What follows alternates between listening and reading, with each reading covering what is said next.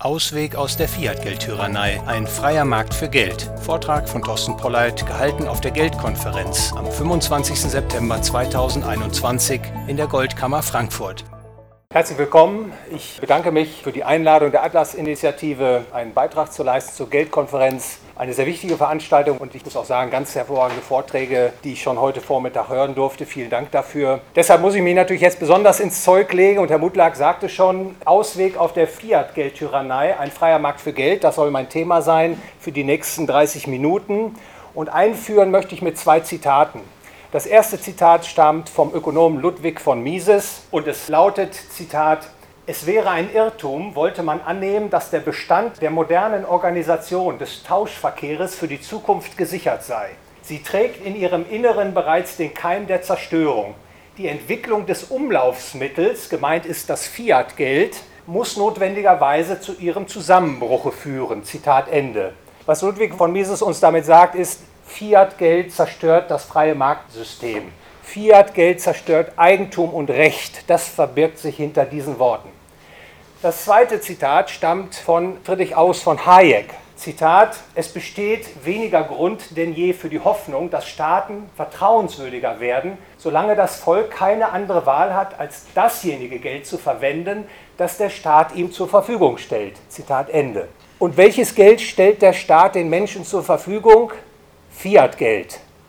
Und damit sind Sie bei dem logischen Schluss, der Staat stellt den Menschen Geld bereit und dieses Geld zerstört die freie marktwirtschaftliche Ordnung, zerstört Eigentum, zerstört Recht. Und mit diesen beiden Zitaten, hoffe ich, habe ich Ihnen schon die Stoßrichtung vorgegeben meiner weiteren Ausführungen, die sich wie folgt gliedern. Äußere oder repetiere noch ganz kurz die Kritik des Fiat-Geldes, um Sie da nochmal einzustimmen. Dann im zweiten Punkt einiges Wissenswertes über das Geld. Und dann werde ich auch darüber sprechen, wie ein freier Markt für Geld funktioniert. Und der Abschluss bildet einen Gedankengang weg vom Fiat-Geld hin zum freien Marktgeldsystem. Was Fiat-Geld ausmacht, Sie haben das Wort Fiat-Geld heute schon häufig gehört. In meiner Überschrift taucht es auch auf. Fiat-Geld, das lateinische Wort Fiat, bedeutet so etwas wie so sei es. Fiat-Geld ist Zwangsgeld, verordnetes Geld, so kann man es übersetzen. Und es hat drei wesentliche Eigenschaften. Die erste Eigenschaft ist, Fiat-Geld ist staatlich monopolisiertes Geld.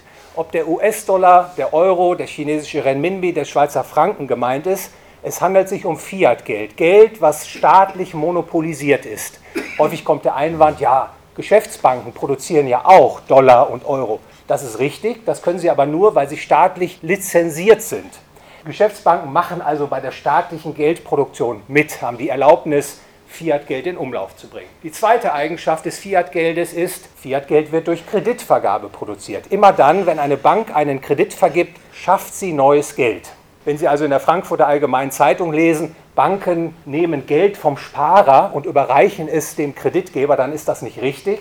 Fiat-Geld wird durch Kreditvergabe geschaffen und dadurch wird die Geldmenge aus dem Nichts, ex nihilo, wenn man so will, ausgedehnt.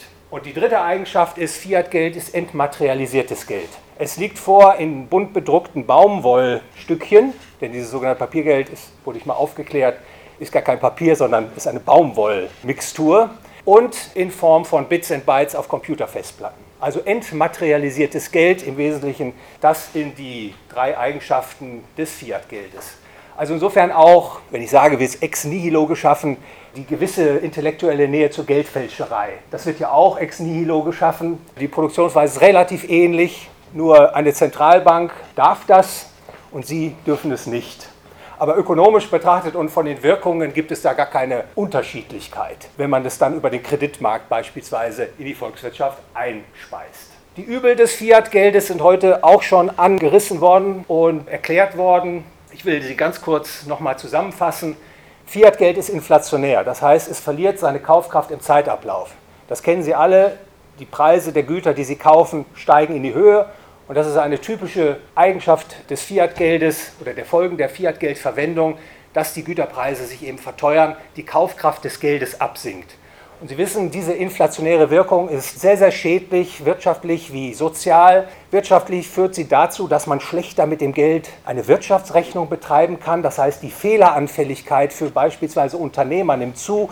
Wenn man Investitionen kalkuliert, sich da zu verrennen, also falsche Grundlagen anzunehmen, und dann werden aus erhofften Investitionsprojekten plötzlich Flops. Sozial ist es problematisch, weil den Menschen natürlich erschwert wird oder verunmöglicht wird, Ersparnisse zu bilden, die sie dann weniger abhängig machen, beispielsweise vom Staat.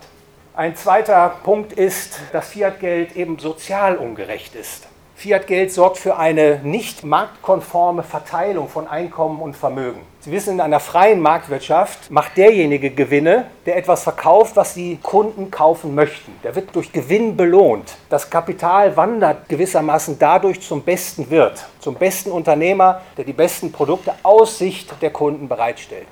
Und das Fiat-Geldsystem unterwandert diesen Prozess. Wer schlau und gewieft ist, der hat meistens die Nase vorn. Nicht die Fleißigsten, nicht diejenigen, die bestrebt sind, die Kundenbedürfnisse zu befriedigen, sondern die Gewieften, die sich besonders gut auskennen. Wann welche Preise steigen, weil die Zentralbank an einer bestimmten Stelle, an einem bestimmten Zeitpunkt eine bestimmte Maßnahme trifft. Und das führt dazu, dass Fiat-Geld sozial ungerecht ist. Liegt insbesondere auch daran, werde ich gleich nochmal erläutern, diesem Cantillon-Effekt. Die Erstempfänger des neu geschaffenen Geldes sind die Gewinner und die Spätempfänger sind die Verlierer. Interessanterweise, das kam auch heute schon zur Sprache, stellt man sich die Frage, warum gerade SPD, die Linke, also all diese Parteien, die für die Gerechtigkeit in unserer Gesellschaft eintreten, die Grünen muss man ja auch noch dazu nennen, diese Thematik scheuen wie der Teufel das Weihwasser. Das ist doch sehr verwunderlich. Das dritte Übel, Fiat-Geld verursacht Boom- und Bust-Zyklen. Die Ausgabe von neuem Fiat-Geld sorgt in der Regel für einen konjunkturellen Aufschwung, die Unternehmensgewinne sprudeln, es werden neue Arbeitsplätze geschaffen und plötzlich kippt dieser Boom um in einen sogenannten Bust, in einen Abschwung, wo Unternehmen pleite gehen, wo Arbeitskräfte ihren Job verlieren, wo die Staatskassen auf einmal leer sind. Also diese Zyklen von Boom und Bust, das ist eine Konsequenz des Fiat-Geldes. Der vierte Punkt ist, Fiat-Geld sorgt für eine Überschuldung der Volkswirtschaften. Das liegt einfach daran, die Ausgabe von neuem Geld durch Kreditvergabe erhöht die ausstehende Verschuldung stärker, als die Volkswirtschaften nachwachsen können, wenn man so will. Also die Verschuldung steigt schneller an, als die Einkommen zunehmen. Das lässt sich auch weltweit beobachten. Also ob das China, ob das die Vereinigten Staaten von Amerika sind, selbst die Schweiz, Sie sehen überall, die Schuldenlasten steigen immer weiter an relativ zu den Einkommen. Der sechste Punkt, Fiat-Geld befördert den tiefen Staat. Wenn der Staat etwas braucht, um mächtiger zu werden, dann ist es das Fiat-Geld. Mit Fiat-Geld lässt sich eben alles finanzieren, lassen sich Wählerstimmen kaufen, die Gesellschaft lässt sich korrumpieren und der Staat dringt dann in alle Wirtschafts- und Gesellschaftsbereiche vor, wie wir das auch überall auf der Welt beobachten können. Und ein letzter Punkt, das ist so etwas, was mich besonders in den letzten Jahren interessiert hat.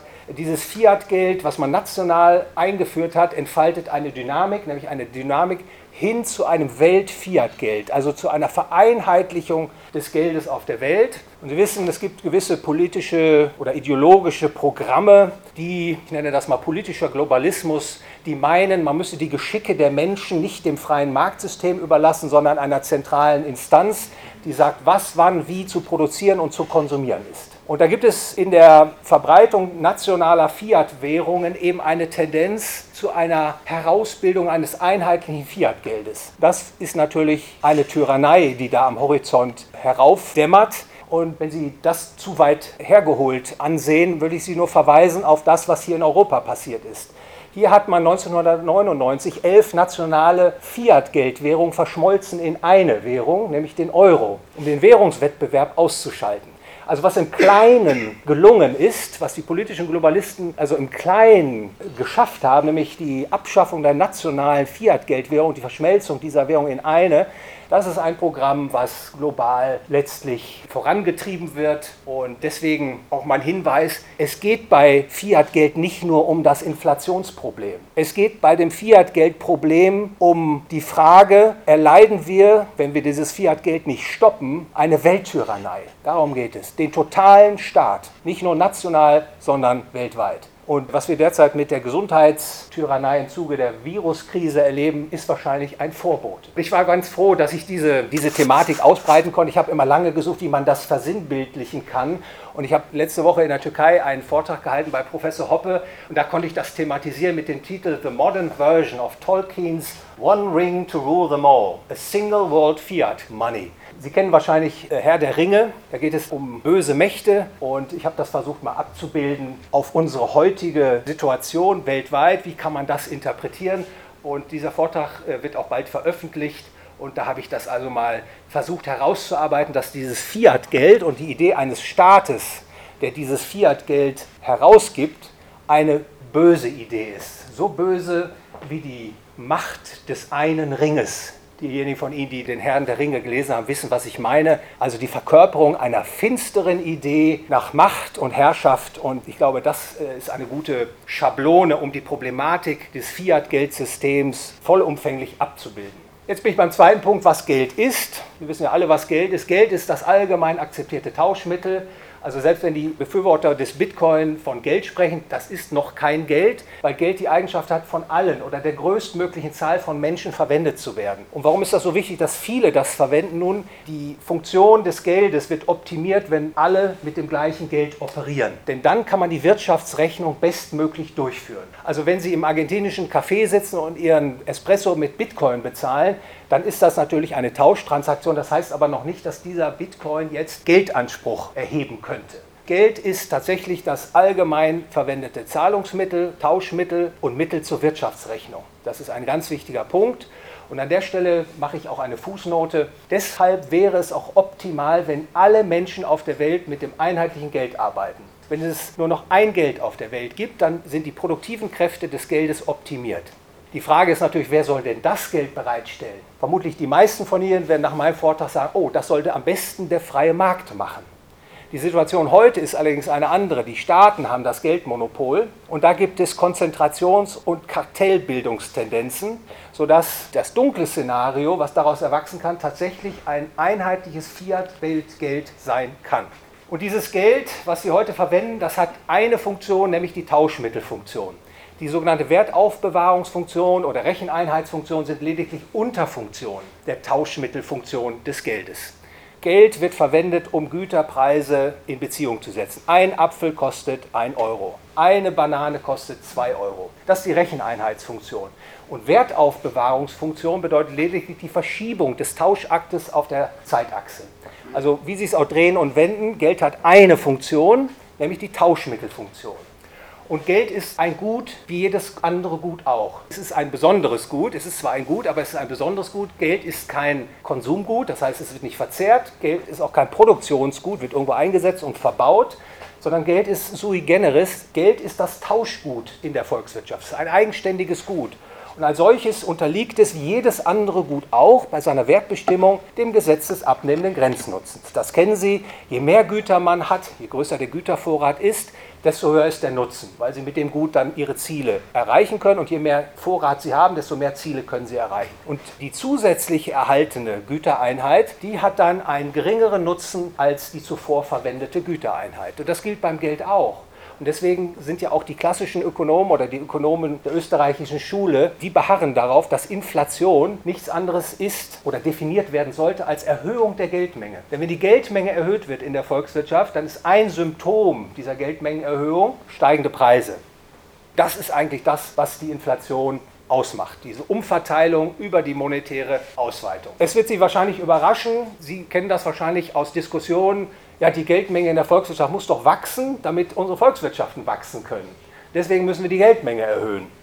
Und das ist natürlich eine äußerst problematische Sichtweise, die irgendwann mal in die Köpfe der Menschen gekommen ist. Die Vertreter der österreichischen Schule können Ihnen recht logisch erklären, dass jede gerade vorherrschende Geldmenge optimal ist. Es ist irrelevant für die Gelddienste, die unser Geld leistet, ob die Geldmenge 5 Milliarden beträgt oder 10 Milliarden beträgt. Wenn die Geldmenge nur 5 Milliarden beträgt, dann werden die Umsätze, die man macht, mit geringeren Preisen versehen sein, als wenn die Geldmenge 10.000 Milliarden beträgt. Dann werden die Güter ebenfalls umgesetzt, aber zu höheren Preisen. Insofern ist jede gerade vorherrschende Geldmenge optimal. Die Dienste, die das Geld leistet, sind unabhängig von der Höhe der Geldmenge. Man kann auch weitergehen in der Überlegung, die Ausweitung der Geldmenge in der Volkswirtschaft hat keinen sozialen Nutzen.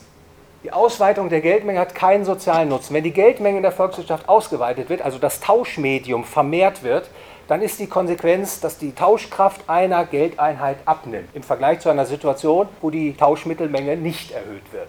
aber sie hat keinen sozialen Nutzen. Also in dem Sinne, dass eine Volkswirtschaft notwendigerweise eine steigende Geldmenge braucht, um Gütervermehrung voranzutreiben. Warum wachsen denn die Geldmengen in der Volkswirtschaft? Also seit Frühjahr 2020 bis heute ist die Geldmenge M3 im Euroraum um etwa 15% gewachsen. Schauen Sie mal auf Ihr Kontostand, ob der in der Zeit um 15% gewachsen ist. Wenn nicht, seien Sie sicher, irgendjemand hat das Geld auf seinem Konto. Wenn nicht Sie, dann jemand anderes. Und da stellt sich natürlich die Frage, ja, warum wachsen denn die Geldmengen? Ja, einige profitieren davon, wenn die Geldmenge in der Volkswirtschaft wächst. Und das ist dieser sogenannte Cantillon-Effekt. Die Erstempfänger des neuen Geldes, die können mit ihrem neuen Geld Güter kaufen zu unveränderten Preisen. Dann wird sprichwörtlich das Geld von einer Hand zur anderen gereicht oder von einem Konto zum anderen gebucht. Güter werden damit gekauft und im Zeitablauf steigen dann aufgrund dieser monetären Nachfrage, die jetzt erhöht ist, die Güterpreise an. Sodass der Letztempfänger, der bekommt neues Geld, aber der kann doch nur zu erhöhten Preisen kaufen. Und dieser Cantillon-Effekt, benannt nach einem französisch-irischen Denker, der führt eben dazu oder erhält die Tatsache, dass eine Ausweitung der Geldmenge Gewinner und Verlierer schafft. Und Sie merken das ja auch bei diesen Geldpolitiken in den letzten Jahren, nicht alle bekommen neues Geld. Einige wenige bekommen neues Geld. Das neue Geld geht in 2008, 2009 insbesondere in den Bankenapparat, damit der nicht pleite geht, damit die weiter Boni bezahlen können, damit die Mitarbeiter weiter bezahlt werden können. In der politisch diktierten Lockdown-Krise 2020 war das etwas anders. Da hat man wohl gemerkt, man kann jetzt nicht nur die Banken überversorgen mit neu gedrucktem Geld. Wir müssen mal ein bisschen in die Breite gehen. Da hat man Staatsanleihen ausgegeben, die haben die Zentralbanken aufgekauft. Das neue Geld haben die Staaten bekommen und die haben dann die Menschen bezahlt fürs Nachhausegehen, um zu Hause sitzen zu bleiben. Wir schützen euch jetzt, wir zahlen euch durch. Und Sie wissen natürlich, der Staat, der kann nichts ausgeben, was er nicht vorher geplündert hat.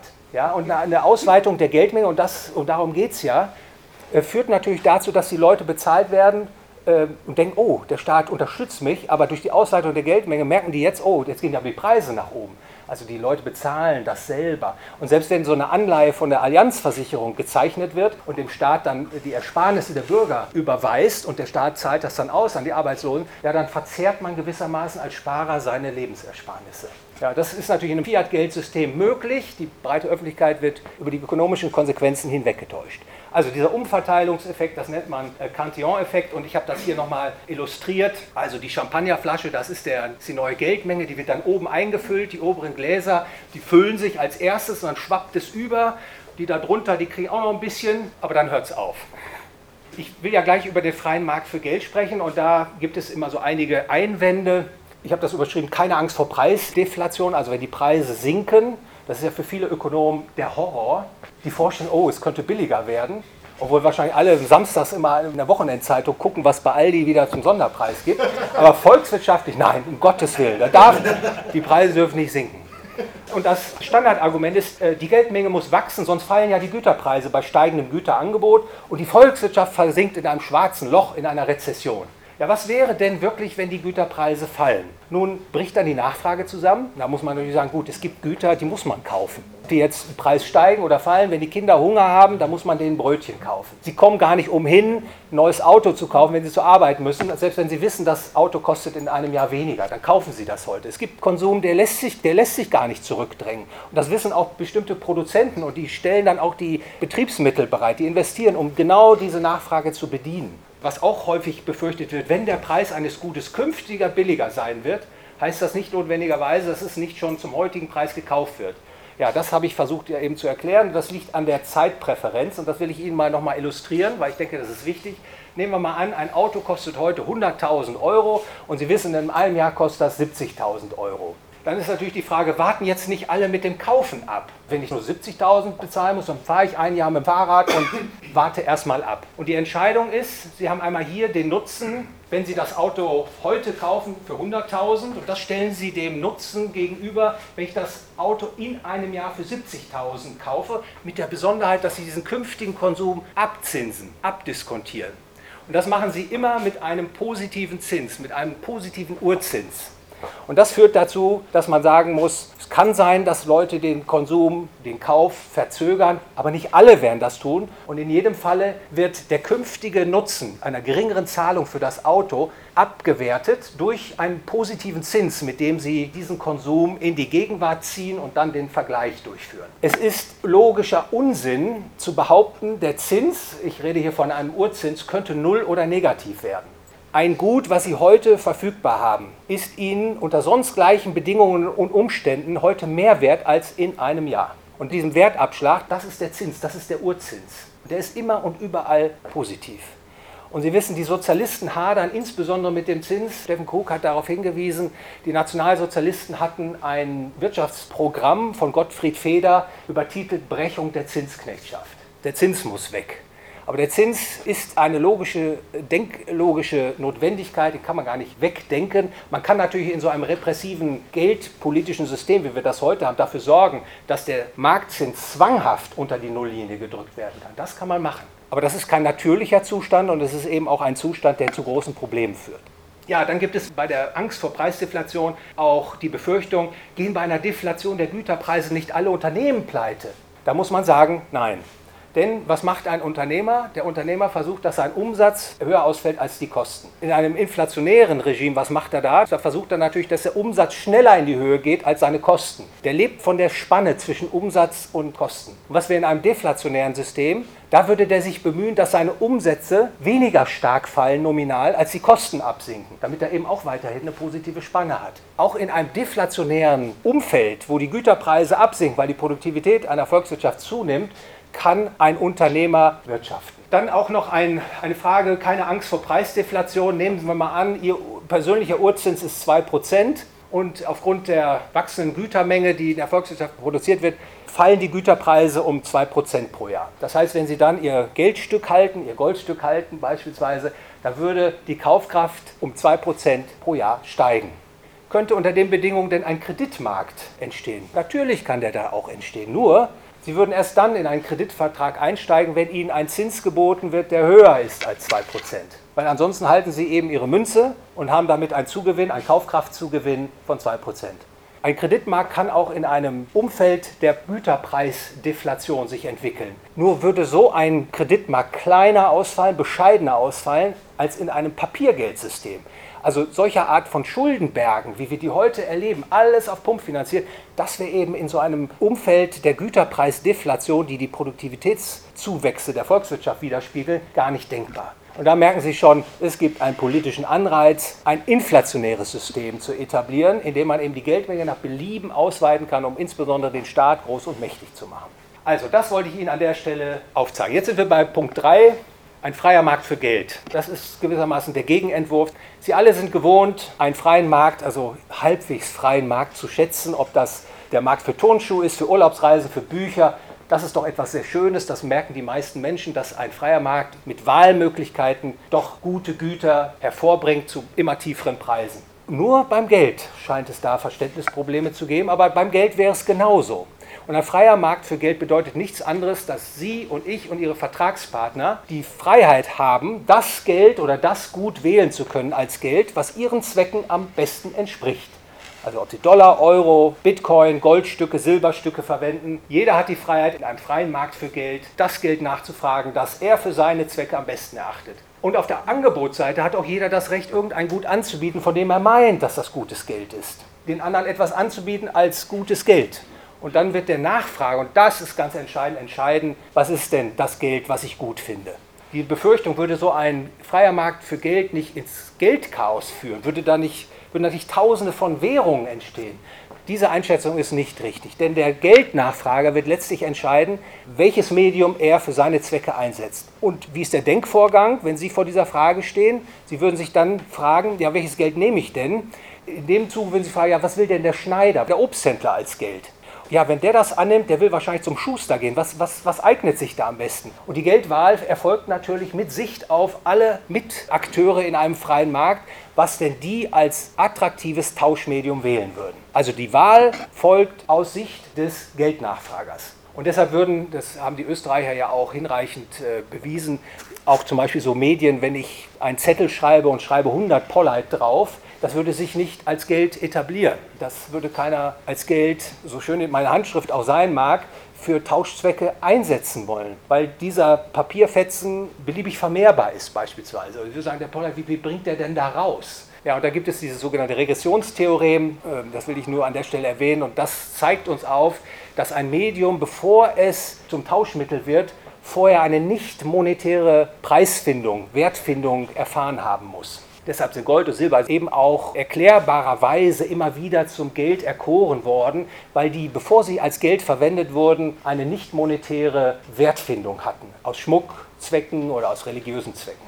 Also die Antwort ist nein, der Geldnachfrager entscheidet, was als Geld verwendet wird. Nun, und was wären dann zum Beispiel Überlegungen bei einem freien Marktgeld? Man würde wahrscheinlich etwas nachfragen, was knapp ist, homogen ist, haltbar, transportabel, teilbar etc. Gibt es vielleicht noch andere Attribute. Und in der Vergangenheit, wenn man guckt, dann waren das insbesondere Gold und Silber. Bei aller Problematik im Geldsystem ist Ihnen vielleicht nicht entgangen, dass es einige Bundesstaaten in den Vereinigten Staaten von Amerika gibt, die haben jetzt die Kapitalertragssteuer und Mehrwertsteuer auf Gold und Silber abgeschafft. Texas, Wyoming, Idaho, Utah, Arizona sind hier zu nennen. Das hat man gemacht, weil die Gouverneure in den Bundesstaaten gesagt haben, wir wollen unsere Bürger in unserem Staatsgebiet schützen vor der Entwertung des Dollars aus Washington. Also wenn Sie dort sind, dann können Sie mittlerweile mit Gold- oder Silbermünzen zahlen im Restaurant, wenn der Restaurantbetreiber zustimmt. Es gibt keine steuerliche Benachteiligung mehr für diese Medien und das ist ganz, ganz wichtig, weil wir heute in vielen Ländern noch eine Kapitalertragssteuer haben und das will ich jetzt hier an der Stelle aussparen. Das verhindert, dass beispielsweise die Verwendung von Gold oder Silber wettbewerbsfähig ist gegenüber der Verwendung von Fiat-Geld. Ich will Ihnen das noch mal ganz kurz zeigen, damit Sie so eine Idee haben, wie in so einem Goldgeldsystem ein Bankwesen sich etablieren würde. Was passieren würde, nehmen wir mal an, hier oben ist die Bilanz, ich hoffe, Sie können das erkennen, ich habe hier so einen Pointer, aber der funktioniert glaube ich nicht. Das ist die Bilanz von Herrn A, der hat 100 Goldstücke auf seiner Aktivseite und der möchte das jetzt nicht mit sich rumtragen, nicht im Haus haben, der geht zu einem Spezialgeldlagerhaus, so nenne ich das mal. Und da wird das eingelagert und da bekommt er einen Geldlagerungsschein, einen Geldzertifikat, das kann man natürlich digitalisieren, dann hat er auf seiner App eben 100 Goldstücke eingelagert bei der Lagerstätte XY. Damit kann er dann Transaktionen durchführen. Nehmen wir mal an, der Herr A, der hat da also seinen Geldlagerschein, das ist ein Zahlungsmittel, und der möchte jetzt Güter kaufen von Herrn B. Und was dann passiert, er transferiert ganz einfach seinen Geldlagerhaltungsschein an Herrn B. und kauft dafür Güter. Und im Geldlagerhaus passiert gar nichts, da bleibt das Geld, das Gold, was da hinterlegt ist, unverrückbar liegen. Es ändert sich gewissermaßen nur der Eigentumstitel. Und in so einem Geldsystem kann man natürlich auch einen Kreditmarkt sich entwickeln lassen mit Bankintermediation. Da kann es Mergers und Acquisitions geben, da kann es alles geben, was wir heute auch haben. Sie können mit Lastschriften arbeiten, Sie können Internetbanking betreiben. Der einzige Unterschied ist, bei den Kredittransaktionen, sie führen nicht zu einer Ausweitung der Geldmenge. Das Geld ist Ihr Eigentum. In diesem Fall haben wir das festgemacht an Gold, Silber oder anderen Medien. Alles das, was man heute machen kann, was die Kunden gut finden, Internetbanking, lässt sich darstellen in so einem goldgedeckten, digitalisierten, modernen Zahlungsbanksystem. Jetzt komme ich zum Abschluss des Referates, ein freier Markt für Geld. In einem freien Markt für Geld, da gäbe es gar keine Zentralbank mehr. Da gibt es nur eine Rechtsordnung, die sicherstellt, dass die Verträge, die da geschlossen werden, auch erfüllt sind. Dass das Geld eingelagert ist, dass Gold nicht verliehen wird, ungerechtfertigterweise. Die Zinsen bilden sich freier Markt, es gibt keine Zinspolitik mehr der Zentralbank, sondern die Zeitpräferenz der Marktakteure bestimmen, wo der Zins liegt. Fiat-Geld verursachte Inflation, Krisen und Kriege, die man gut mit Fiat-Geld finanzieren kann, hören auf. Und vor allem dem allmächtigen Staat wird das Wasser abgegraben. Und da stellt sich natürlich die Frage, ja, wenn das so toll ist, wie lässt sich denn dieser freie Markt schaffen? Man könnte beginnen, wie die amerikanischen Bundesstaaten das gemacht haben, mit einer Abschaffung aller steuerlicher und regulatorischer Hürden, die alternativen Geld im Wege stehen. Also Mehrwertsteuer weg, Kapitalertragssteuer weg, volle Freiheit. Sie können entweder Gold- oder Silberzahlungen akzeptieren oder mit dem Euro oder mit dem US-Dollar. Und dann bildet sich das beste Geld heraus. Das ist doch sehr attraktiv. Doch wird der Staat, wie wir ihn heute kennen, das zulassen. Und Sie wissen, der Staat, das sind nicht wir alle. Das möchte ich an der Stelle nochmal betonen, denn der Staat teilt die Gesellschaft in zwei Lager, in die Nettosteuerkonsumenten und in die Nettosteuerproduzenten. Und der Staat ist zugehörig zu den Nettosteuerkonsumenten und damit ist er nicht alle. Damit ist der Beweis abgeschlossen. Also der Staat, wie wir ihn heute kennen, das ist ein territorialer Zwangsmonopolist mit der Letztentscheidungsmacht über alle Konflikte auf seinem Gebiet. Monopolmafia. Und wird der das zulassen? Meine Antwort ist, ich fürchte nein. Da gibt es die Befürworter der Kryptoeinheiten, die gewissermaßen unter dem Radar des Staates, seinem Zugriffs, versuchen, ein Geldsystem zu etablieren. Kann diese technologische Disruption vielleicht den Staat umgehen, ihn austricksen, ihn sozusagen seiner Substanz berauben, sodass er in sich zusammenfällt? Ich befürchte eher nicht. Das Problem ist nämlich einmal diese technische Leistungsfähigkeit, da sind diese Kryptoeinheiten noch nicht angelangt. Das Bitcoin-Zahlungsnetzwerk schafft etwa 360.000 Überweisungen am Tag, weltweit. Allein in Deutschland werden arbeitstäglich 75 Millionen Zahlungen durchgeführt. Da hat man jetzt so ein Lightning Network entwickelt, aber ich will nicht darauf eingehen, die Leistungsfähigkeit ist einfach noch nicht da. Und das zweite Problem ist, in modernen Volkswirtschaften muss das Geld intermediationsfähig sein. Das heißt, diejenigen unter Ihnen, die werden das Problem kennen, halte ich mein Bitcoin zu Hause auf dem USB-Stick oder wo tue ich das hin? Wenn meine Tochter mit dem Magnet kommt und dann da drüber geht, dann ist der Bitcoin weg. Die Menschen fragen Intermediationsdienste nach. Die meisten haben einen Bitcoin an einer Bitcoin-Handelsbörse, die auch dann den Private Key hat. Das sind Intermediationsdienste und das zeigt, in einer modernen Volkswirtschaft will man Intermediation haben. Und sobald Sie Intermediation haben, können Sie das nicht mehr in der Anonymität haben, wie das derzeit praktiziert wird in kleinteiligen Verwendungen von beispielsweise Bitcoin. Und wenn Sie Intermediation haben, ja, dann ist der Staat sofort da. Dann sind Sie an der Oberfläche, dann macht er Sie kalt mit Ihrer Währung. Also ich bezweifle, dass man das durch eine technologische Disruption Stand heute schaffen kann. Ja, was ist denn dann der Ausweg aus der Fiat-Geld-Tyrannei? Sie merken, das Problem ist schwierig. Und da kann man ja Rat suchen bei einem Ökonomen, der viele kluge Sachen gesagt und geschrieben hat, Ludwig von Mises Zitat. Man irrt daher sehr, wenn man meint, man könnte wieder zu geordneten Währungsverhältnissen gelangen, ohne dass sich in der Wirtschaftspolitik Wesentliches zu ändern brauchte. Was zunächst und in erster Linie Not tut, ist die Abkehr von allen inflationistischen Irrlehren. Doch diese Abkehr kann nicht von Dauer sein, wenn sie nicht durch vollständige Loslösung des Denkens von allen imperialistischen, militaristischen, protektionistischen, etatistischen und sozialistischen Ideen fest begründet wird. Zitat Ende. Wenn die Leute nicht mitmachen, nicht verstehen, dass sie verknechtet werden mit diesem Fiat-Geldsystem, wird man meiner Meinung nach wenig Chancen haben, da rauszukommen. Wenn die Menschen nicht erkennen, dass sie verlieren, dass ihre Familien, ihre Gemeinden, ihre Städte verlieren durch Fiat-Geldausgabe, ohne diese Einsicht muss man befürchten, wird man diesem Problem nicht Herr werden. Deswegen aufklären, umdenken. Auf diese Aufgabenstellung, da muss man ansetzen. Sie ist zumindest nicht verzichtbar, die Menschen aufzuklären und zum Umdenken anzuregen. Und handfester wird es natürlich, wenn man erkennt, dass der Staat letztlich das Problem ist. Denn ein Staat will Fiat-Geld. Insbesondere große Reiche wollen Fiat-Geld. Und eine Möglichkeit ist, aus großen politischen Einheiten kleine zu machen.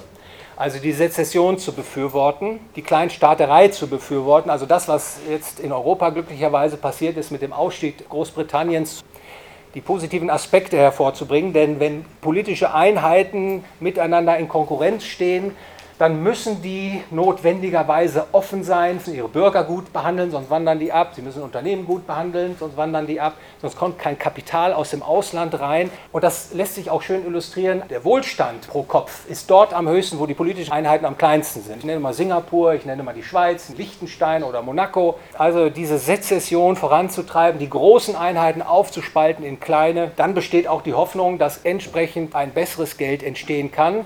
Und das Ideal, auf das das alles zuläuft, ist natürlich die Privatrechtsgesellschaft, wo sie so etwas wie den Staat nicht mehr haben, wo letztlich für alle das gleiche Recht gilt, wo nicht ein Privatrecht neben oder unter dem öffentlichen Recht steht, sondern wo alle nach den gleichen Rechtsprinzipien beurteilt werden. Und das ist die Privatrechtsgesellschaft, ein theoretisches Ideal, aber da muss die Reise hingehen. Zu glauben, Appelle, Zentralbank, Frau Lagarde, machen Sie doch weniger Anleihekäufe.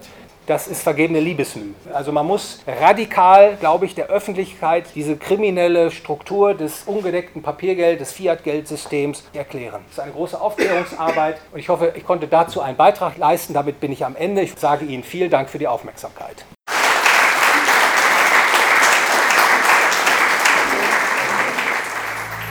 Wenn Ihnen der Podcast gefallen hat, folgen Sie Thorsten Polleit auf Soundcloud und Spotify sowie auf Twitter, Facebook und LinkedIn. Seine Website ist www.thorsten-polleit.com.